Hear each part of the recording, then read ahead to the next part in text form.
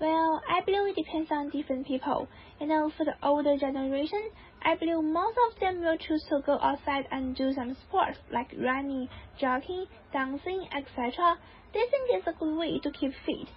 But for the young generation, including me, I believe most of us will do our homework because we always face a tons of homework.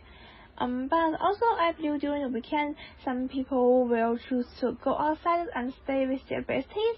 It's a good way to let their hair down.